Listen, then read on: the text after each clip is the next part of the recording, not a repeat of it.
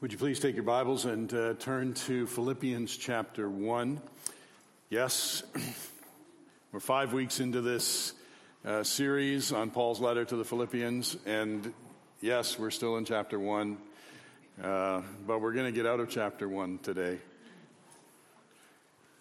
I'm trusting that this will be a blessing for us. It is God's word for us, and as we've already emphasized this morning, for the nourishment of our souls, for the challenge of our hearts and lives, we need to hear this, and we need to hear it as God has spoken it to us and continues to speak it to us.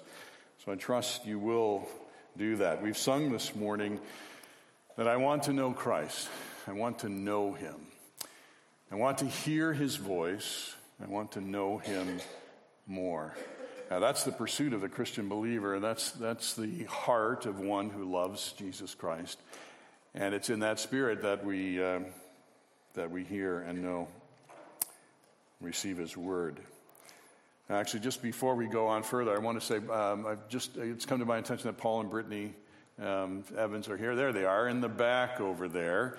Come from the west, have been away for a number of months now. Hey guys, it's really good to see you.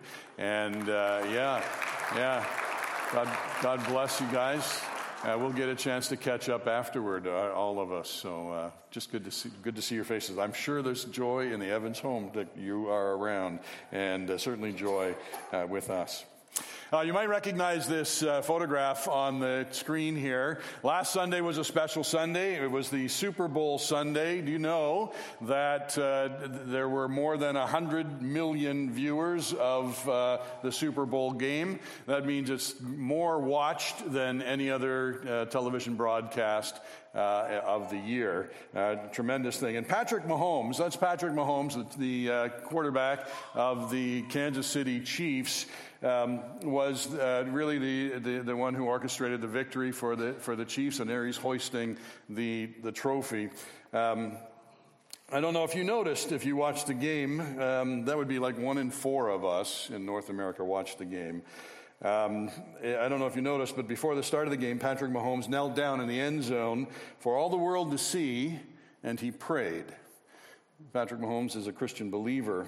Here's something that he said in his in an interview. He said, "Doing what I do every single day, and then knowing that as long as I'm doing everything the right way, that in the way that He would want me to do it," and He is capitalized because he's speaking about God. The way that He would want me to do it, then I can walk off the field with my head held high because I'm able to be the man that I'm supposed to be. It's given me a lot of blessing in my life, and I'm trying to maximize and glorify Him, again, capital H, in everything that I do. That's Patrick Mahomes. I don't know if you noticed this also, but at the after the game was over, in the ceremonies that presented the trophy, the Hunt family, that's the owner family of the Kansas City Chiefs, Clark Hunt, I believe it was, gave thanks to the Lord for His blessings in their lives and for God's goodness. He was intent to ensure that God received glory in that largest of stages. It may not seem like much, but these were long-awaited, I assure you, long-awaited, intentional ways of giving glory to Jesus Christ in the biggest moment of their lives. That encourages me. And as much as football means to individuals like these, they are more eager to honor Christ than even to win. We are to pursue Christ, to know Christ, to lift up Christ. I want to just remind you of where we are in Paul's letter to the Philippians, because this is something that unfolds, and as it does, it holds together. Remember then that Paul is in prison for preaching the good news that Jesus is the King. He has been proclaiming this, despite those who do not want to hear. And he is full of effervescent joy. He is just full of joy, despite his very harsh circumstances, because his imprisonment, he says, has, by the power of God, served to advance the gospel, though it was designed to put the proclamation of the gospel on hold. He reports to us that the believers now also preach the gospel even more boldly. Paul shows absolutely no fear. He desires, in fact, that Christ will be exalted in his body, whether that's by life or death. Paul just wants to give himself to the honor of Christ. In fact, he will say, as we considered last week, to live is Christ, to die is gain. And this is here for us that we would know our attitude is to be the same. No matter what you do, no matter where you are, no matter what your circumstances are, your attitude as a follower of Jesus Christ is to know him, to live is him, to die is gain. Paul goes on to say that though he would prefer to die for the Lord, that would actually be his preference and be with the Lord forever, he denies his own preference.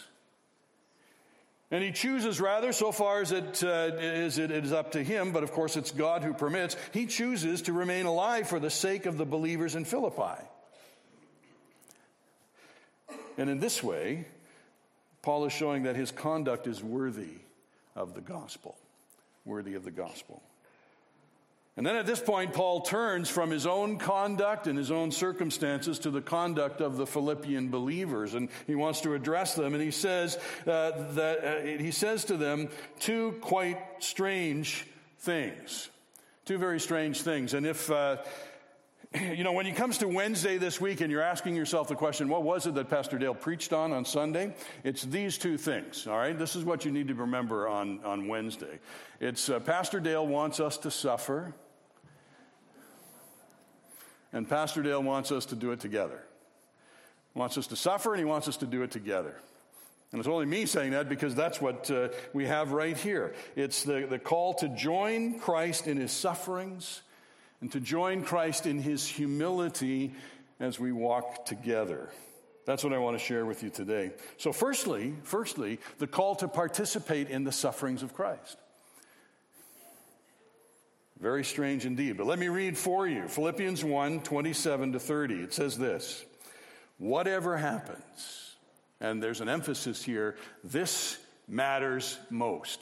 Whatever happens, conduct yourselves in a manner worthy of the gospel of Christ.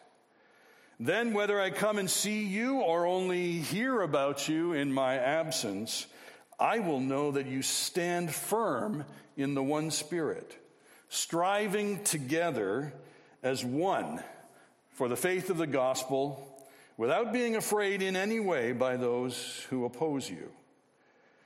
This is a sign to them that they will be destroyed, but that you will be saved, and that by God. For it has been granted to you on behalf of Christ not only to believe in him, but also to suffer for him. Since you are going through the same struggle you saw I had, and now hear that I still have. This is the word of the Lord to us. So as we consider this passage, I want to ask, what does Paul ask of us? What is Paul's desire? What is he seeking? And I think we could probably see it in its stated fully in verse 27. Let your conduct be worthy of the gospel.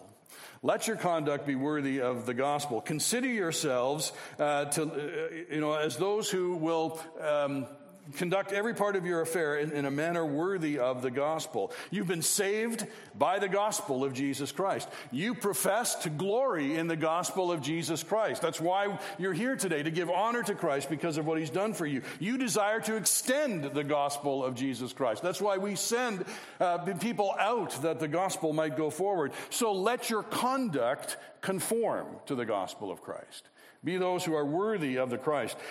This is not the only time that Paul mentions this. Ephesians 4 and verse 1, this is kind of a familiar refrain from Paul. Ephesians 4 and verse 1, he says, as a prisoner for the Lord, then, I urge you to live a life worthy of the calling you have received. Live worthy of the gospel. And then Colossians 1 and verse 10, to that group of believers, he says, so that you may live a life worthy of the Lord and please him in every way, bearing fruit in every good work, growing in the knowledge of God.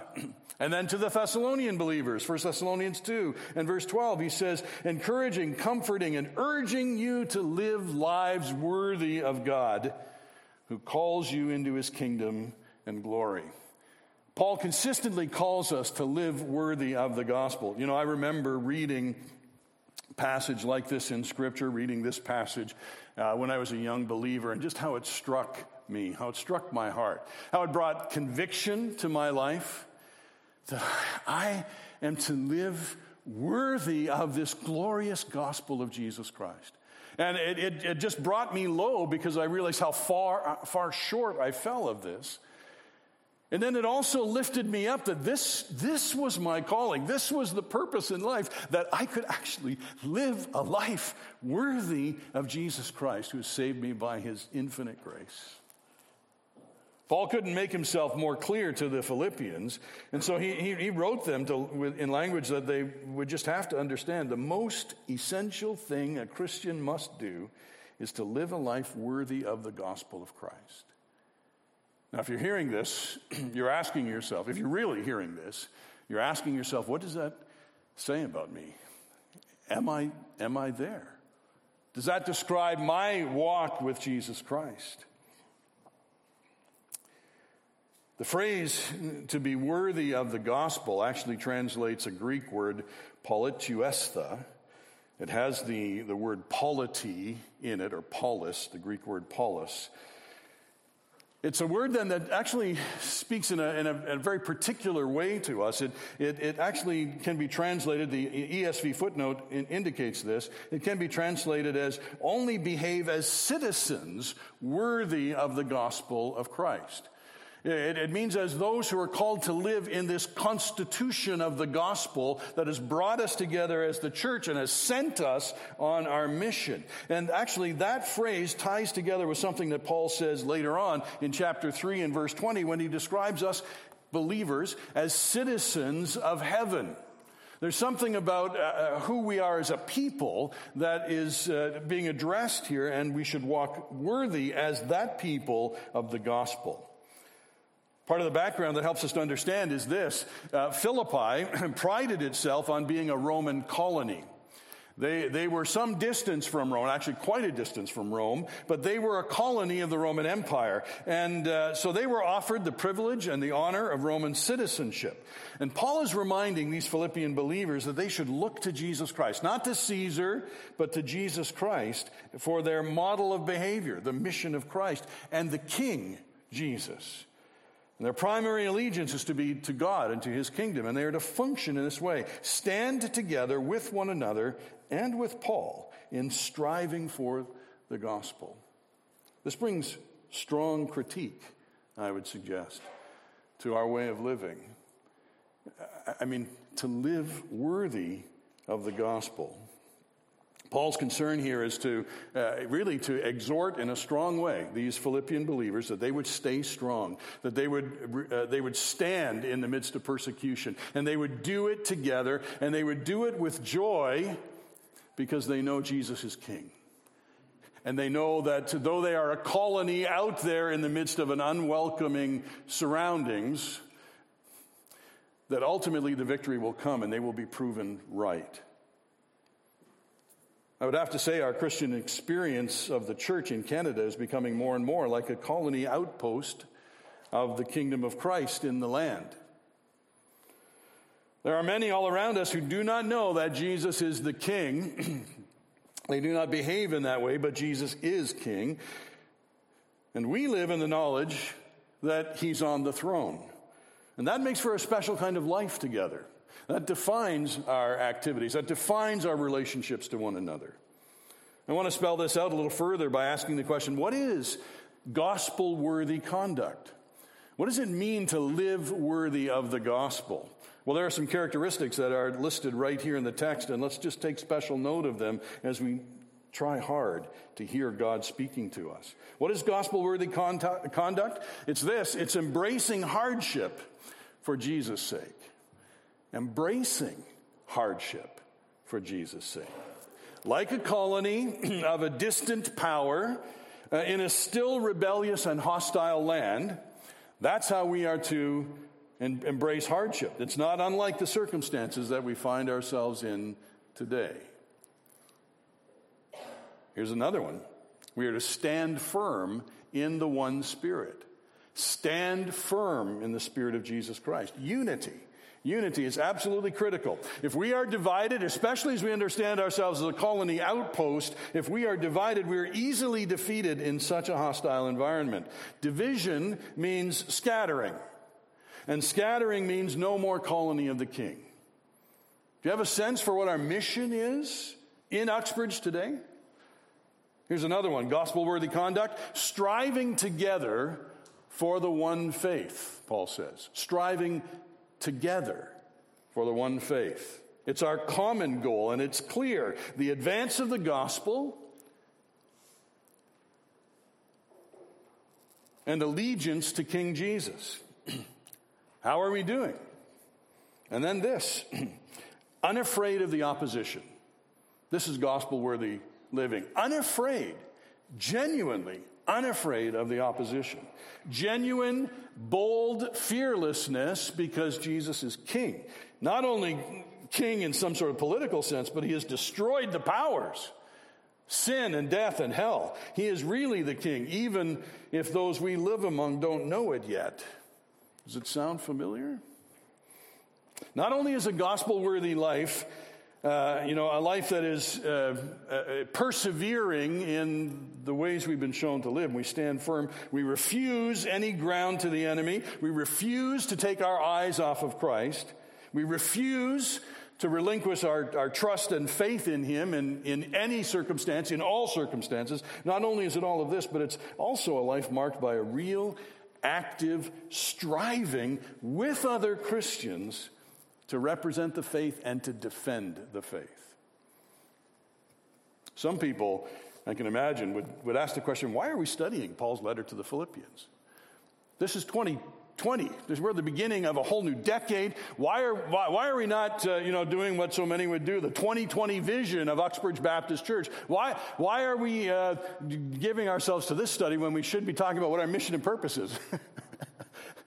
This is our manifesto. This is what we are to be living out. I can't imagine a more clear call to action than this. The colony of the kingdom of God out in the hostile world that would snuff it out. But praise God, we have the Spirit of God. We have the truth of Jesus Christ. We have the living one amongst us. This is our calling. And we're to make it clear to all around us. Let's be pure. Let's be strong about this gospel. How is this to be so? Well, take a close look at verse 29. You've got it in your Bible. These are not my words. These are Paul's words. You have them. It is God's gift that you both believe in him and suffer for him. Suffer for him. There is untold honor and untold joy when we suffer for Christ's sake. Suffering for Jesus' sake is a fundamental feature of fellowship with Christ. It is what it is to be a disciple. We take up our cross and follow him. That's a symbol of death. That's a symbol of laying it all down that we might follow him. That's a symbol that certainly includes suffering, fellowship with Christ. It's not that troubles might come, troubles will come, because the reality is the believers in Christ will suffer for his sake. Paul teaches that both suffering and faith are gifts from God. Suffering for the sake of Jesus is great privilege. I hope that you take that to heart, because that changes your perspective on so many things. In fact, let me just kind of bring a little greater force to it by reminding you of Jesus' own teaching. This is the Sermon on the Mount, Matthew 5, verses 10 to 12, and it says this: "Blessed are those who are persecuted because of righteousness, for theirs is the kingdom of heaven. Blessed are you when people insult you, persecute you, and falsely say all kinds of evil against you because of me. Rejoice and be glad, because great is your reward in heaven, for in the same way they persecuted the prophets who were before you." Do you see do you hear the ringing of the same tones, the same truths in Jesus' teaching? Paul is just picking it up and reaffirming what Jesus has already taught. And then the early disciples, they had this very same experience. Acts 5 and verse 41. This is when the apostles come under judgment by the powers, the Jewish powers of the time. Verse 41, the apostles left the Sanhedrin rejoicing because they had been counted worthy of suffering disgrace for the name. That is, the name of Jesus that is above every name. They were filled with joy because they were counted worthy. By whom? By the exalted, enthroned Lord, that they could suffer for his name because he had suffered for them, and they can be identified with him in his suffering. Is that something that registers with us these days? There's a second century church leader, teacher, church father, and martyr whose name is Polycarp. Polycarp was a personal disciple, we believe, of the Apostle John. So he was mentored, if we could say it that way, by the Apostle John. Polycarp was eager to be martyred for Jesus' sake. Not that he pursued it in any kind of foolish way, but he was eager to be martyred for Jesus' sake. And he was not alone in this. As an old man, we understand somewhere around 85 or 86 years old, he was the bishop of the church at Smyrna in Asia Minor, which is present-day Turkey. Persecution against the Christians was intensifying. It broke out there, and believers were being fed to the wild beasts in the arena. Polycarp, for his confession of Christ, and he was given plenty of opportunities to recant his declaration of Jesus Christ as Lord, to renounce that, but Polycarp would not do that, so he was tied to the stake, the fire was prepared, and he was about to be burned at the stake. Polycarp, it's reported, lifted his eyes to heaven, and he prayed this prayer. Father, I bless you that you have deemed me worthy of this day and hour, that I might take a portion of the martyrs in the cup of Christ. Among these may I today be welcome before thy face as a rich and acceptable sacrifice. So that's the heart of one who has been so captivated by Jesus Christ that nothing else matters, but that Christ be exalted and that his gospel go forward. It was the followers of Polycarp in the church of Smyrna who gathered together. They were witnesses of this, and there's a lot of documentation that we have about how this affected them. There's much to confirm what is said here. His followers were told gathered his remains, and they actually treated them like precious jewels, and they buried them on February 22nd, probably in the year 150. 1870 years or something like that. A day that was set aside to be remembered. The year was probably 155. And this is one testimony of so many who gladly gave their lives for Christ. The attitude seems so foreign to us in our day of comfort and ease and self-determination. When we think about the suffering of the persecuted church, even in our own time, we often don't realize the truth about them, that they often are not asking for us to pray for an end to their suffering. It's usually not the case. What they're asking is that we would pray that they would be courageous and faithful and full of the Spirit of God as it gives expression in joy in their lives as they give themselves to what Christ has apportioned for them. That's what brings the greatest joy. Do you want to know why your joy is lacking? True joy? Do you want to know why it's lacking? It's because you pulled back from the fight. You're not pursuing the advance of the gospel. You've pulled back from the front lines and you're not suffering for his name. There is a peculiar kind of joy that is for Christian believers only who honor their Lord and Savior as they fight, the good fight. We count it as suffering because we have to warm up the car on a really cold morning in order to get to church. And, let alone trying to find a parking spot on a morning like this. There's our suffering. And if that's not the case, you come in, and if you have to fight to get one of the back seats in the auditorium, then that just kind of caps it all off. This is my suffering for Jesus' sake. I have to sit closer to the front.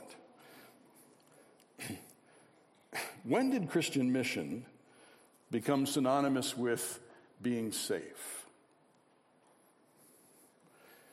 One of the most fundamental features of church mission policies these days is that we guarantee that everyone is going to be safe. Otherwise, it's not a worthy mission. There's something wrong. Something wrong with that. Most North American Christians have never experienced real persecution for their faith. Wouldn't you say that? Real persecution, and they probably not consider persecution as something that is granted as God's free gift to those who belong to him.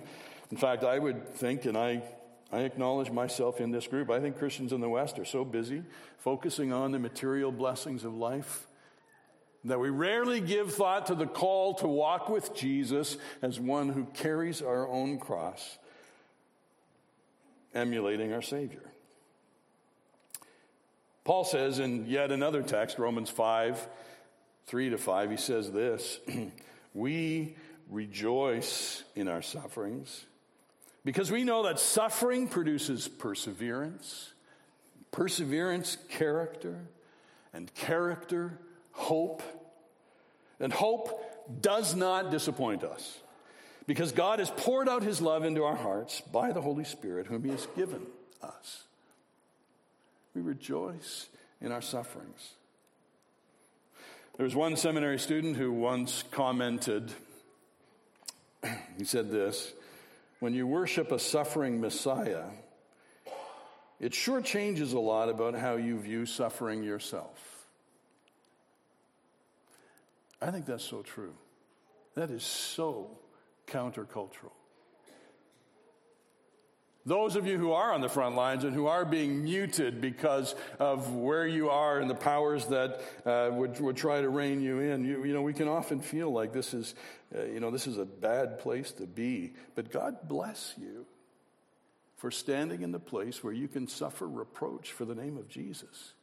What an advantage you have in bringing glory to his name.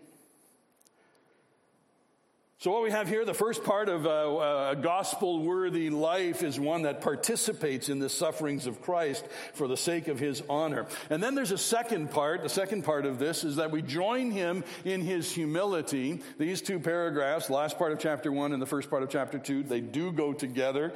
It's speaking about how we are to live the life of humility, but because Christ was the humble one who served us. So we're participating in his humility.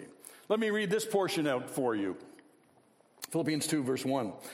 Therefore, if you have any encouragement from being united with Christ, if any comfort from his love, if any common sharing in the Spirit, if any tenderness and compassion, then make my joy complete by being like-minded, having the same love, being one in spirit and of one mind.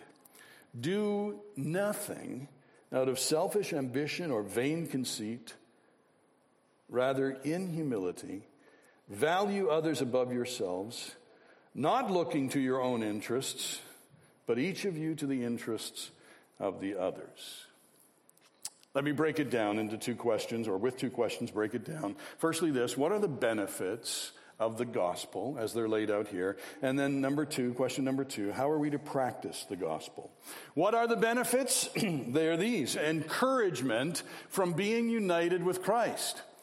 Encouragement. Your heart is lifted. Do you know this? Your heart is lifted because Jesus is on your side and you are on his side. And this gives you a nobility, and there's a glory resident within because we're united with Christ. Such encouragement. And then secondly, comfort from his love. This is a benefit of the gospel. You're comforted by his love. The love of God in Jesus, so precious to you. Your many sins have been forgiven. Let me say it again. Your many sins have been forgiven. You've been turned from the path of destruction. Your troubled heart is comforted by God's great love demonstrated in Jesus Christ. There's comfort in the gospel. There's a sharing in the Spirit of God. You know that it's the life-giving, convicting, stirring, empowering work of the Spirit of God within you. This is the blessings of the gospel of Christ. It's in your bones because Christ has called you to himself. What are your benefits? Well, tenderness and compassion. You've experienced the grace and mercy of God. God looking on your life. And God extending to you kindness, forgiveness, mercy, power, life that you don't deserve and never could deserve. You felt his tender touch in your life. You've experienced it in a personal way. You've experienced it in an immediate way. God has spoken to you in your distress, in your helplessness. He's spoken a word specifically to you. You know his kindness. In your own lowest, most humble moments, God has spoken to you. And you ask, who am I? Who am I? I'm nothing, yet God has intervened in my life with undeserved favor. You know this as sure as anything, as the certain activity of God. There's tenderness and compassion of God in your life. These are the benefits of the gospel. Do you know them? These are precious to us. And if you do, you need to recognize these are the first fruits of the coming kingdom. This is the first fruits that is extended to those who are, those who occupy the colony of Christ out in the land that is hostile to him. These are the first fruits of the kingdom that's coming in its fullness. He will reign. This is his land. And so since you know these things, Paul says, walk in the humility and servanthood of Christ. Walk in these things. In other words, walk it out. The gift that has been given you, walk it out. And so how? The second question, how are we to practice this? We know these benefits. How are we to practice this gospel? Well, it means something like living as united members of the new kingdom.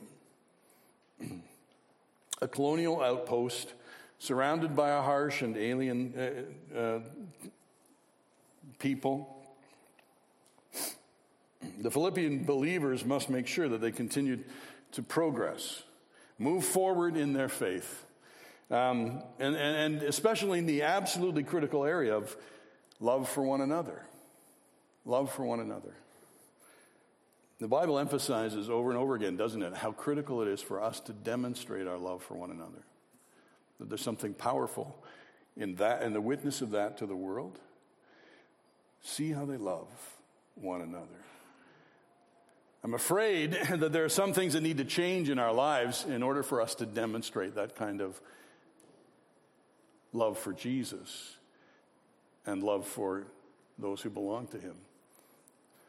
Some of the ways in which we've sort of compartmentalized our lives and separated ourselves off from others and just got enough margin or buffer there between us and those other ones, that has to come down in the context of the colony of Christ. We need to demonstrate love for one another, noticeable union together. The Philippian believers had to make sure that they continue. This is how we live a life worthy of the gospel. This is how we participate in the humility of Jesus Christ. Let me just spell it out for you in this text so you receive it from the text. It says this. It says, be like-minded. What that means is be like Christ. Have his mind. And we're going to see that when we come later into chapter 2. But know his mind and be like him. And because we're like him, we're like one another. Approximating his mind of humility and service means we're going to be like this with one another. Be like-minded. It says this, have the same love as Christ. The mind of Christ is characterized by love, genuine love for one another. It says this, be united in spirit and mind. It's a spiritual unity, and it's essential to our survival. It's essential to our success. Do you want to know how we get on with things today in our current environment? It's to be united in the spirit, in mind. It's to do this. It's to reject selfish ambition. Let's say it again. We've heard it, but let's say it again. It's not about private interests. It is not about personal advancement. It's about the advance of the gospel of the King. It's about the success of the colony as a whole, which lives under his reign and lives for him. We see it in a winning team. Everybody pulls together. That's the secret to their success. We see it in a beautiful orchestra where everything is harmonious. Everyone pulling together, aware of the other, bringing out the best in one another. We see it in a successful mission, whatever type that might be. It's everybody pulling together in that difficult place. We see it in a pioneering community. I think we've become a lot more like a pioneering community in our time. Their success depends entirely on their functioning as a unified and harmonious whole. So take this to yourself. I'm pleading with you this morning. Take this into your heart. This is how we're to live. This is what 2020 and beyond is supposed to look like for us. And we're told this as well. Embrace humility. Embrace humility. That means putting others ahead of yourself. And this is colony life at its best. We're worthy citizens of the gospel kingdom because we embrace a kingdom mindfulness above all. I find it so funny sometimes how, people change a word like mindedness to mindfulness. And it sounds like all of a sudden something new has been invented and everybody writes about it and everybody talks about it. Now we have to talk about mindfulness. That's newly discovered. No, it's not. To be mindful of the kingdom, to practice kingdom mindfulness, this is what Paul has been calling us to all along. This is what Jesus has been calling us to all along. This is us. I love what C.S. Lewis says, very, very simply, but he says it in a way that's compelling. He says this: if you really get into any kind of touch with him, you will, in fact, be humble. Right? Delightfully humble. Feeling the infinite relief of having for once got rid of all the silly nonsense about your own dignity, which has made you restless and unhappy all your life. Wow. So Paul says to us, consider one another better than yourselves in humility. Rejoice in the honor that is paid to others rather than paid to yourself. Let's live this way. The simplicity of Paul's language, it's simple language, but it's difficult for us to work out. We need to be together, serve together, love together. And there are going to be, moments of friction in all of that. It's difficult to work out, but that's just where we grow. And that's just where the Spirit does such wonderful work. That's where we conform to Christ. Let me say it again. If you really get into any kind of touch with him, you will in fact be humble. Delightfully humble. Feeling the infinite relief of having for once got rid of all the silly nonsense about your own dignity, which has made you restless and unhappy all your life. So what did the pastor preach on Sunday? He wants us to suffer with Jesus. And he wants us to suffer with Jesus together for one another. That's the calling. That's what it is for us in our day, in our moment, in our circumstances. Is your life an act of worship before Almighty God? Is my life an act of worship before King Jesus? Are you willing to die to self and live for Christ regardless of the cost? Will you persevere? Will you know the joy of perseverance?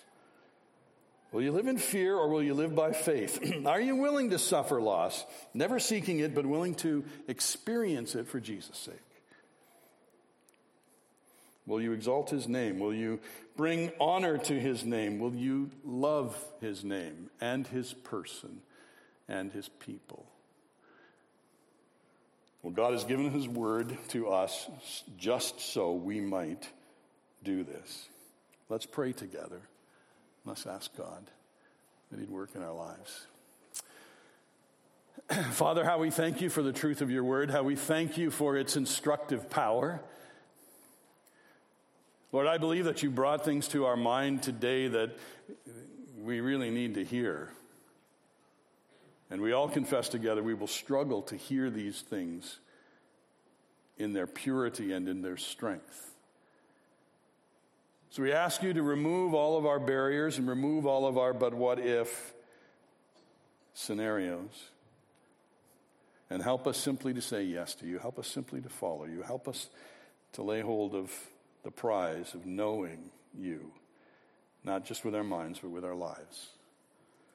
Father, bless. I would just pray for each person here today as they bring this into their own personal experience. Lord, will you be glorified in their lives? Show us the way. Show us what it means for us today and tomorrow and every other day. And Lord, help us to live differently. And let it be noticeable that we're different because of the rule of Christ within us. Lord God, have your perfect way. We plead with you. Have your way. Make us to be yours in this way. In Jesus' name, amen.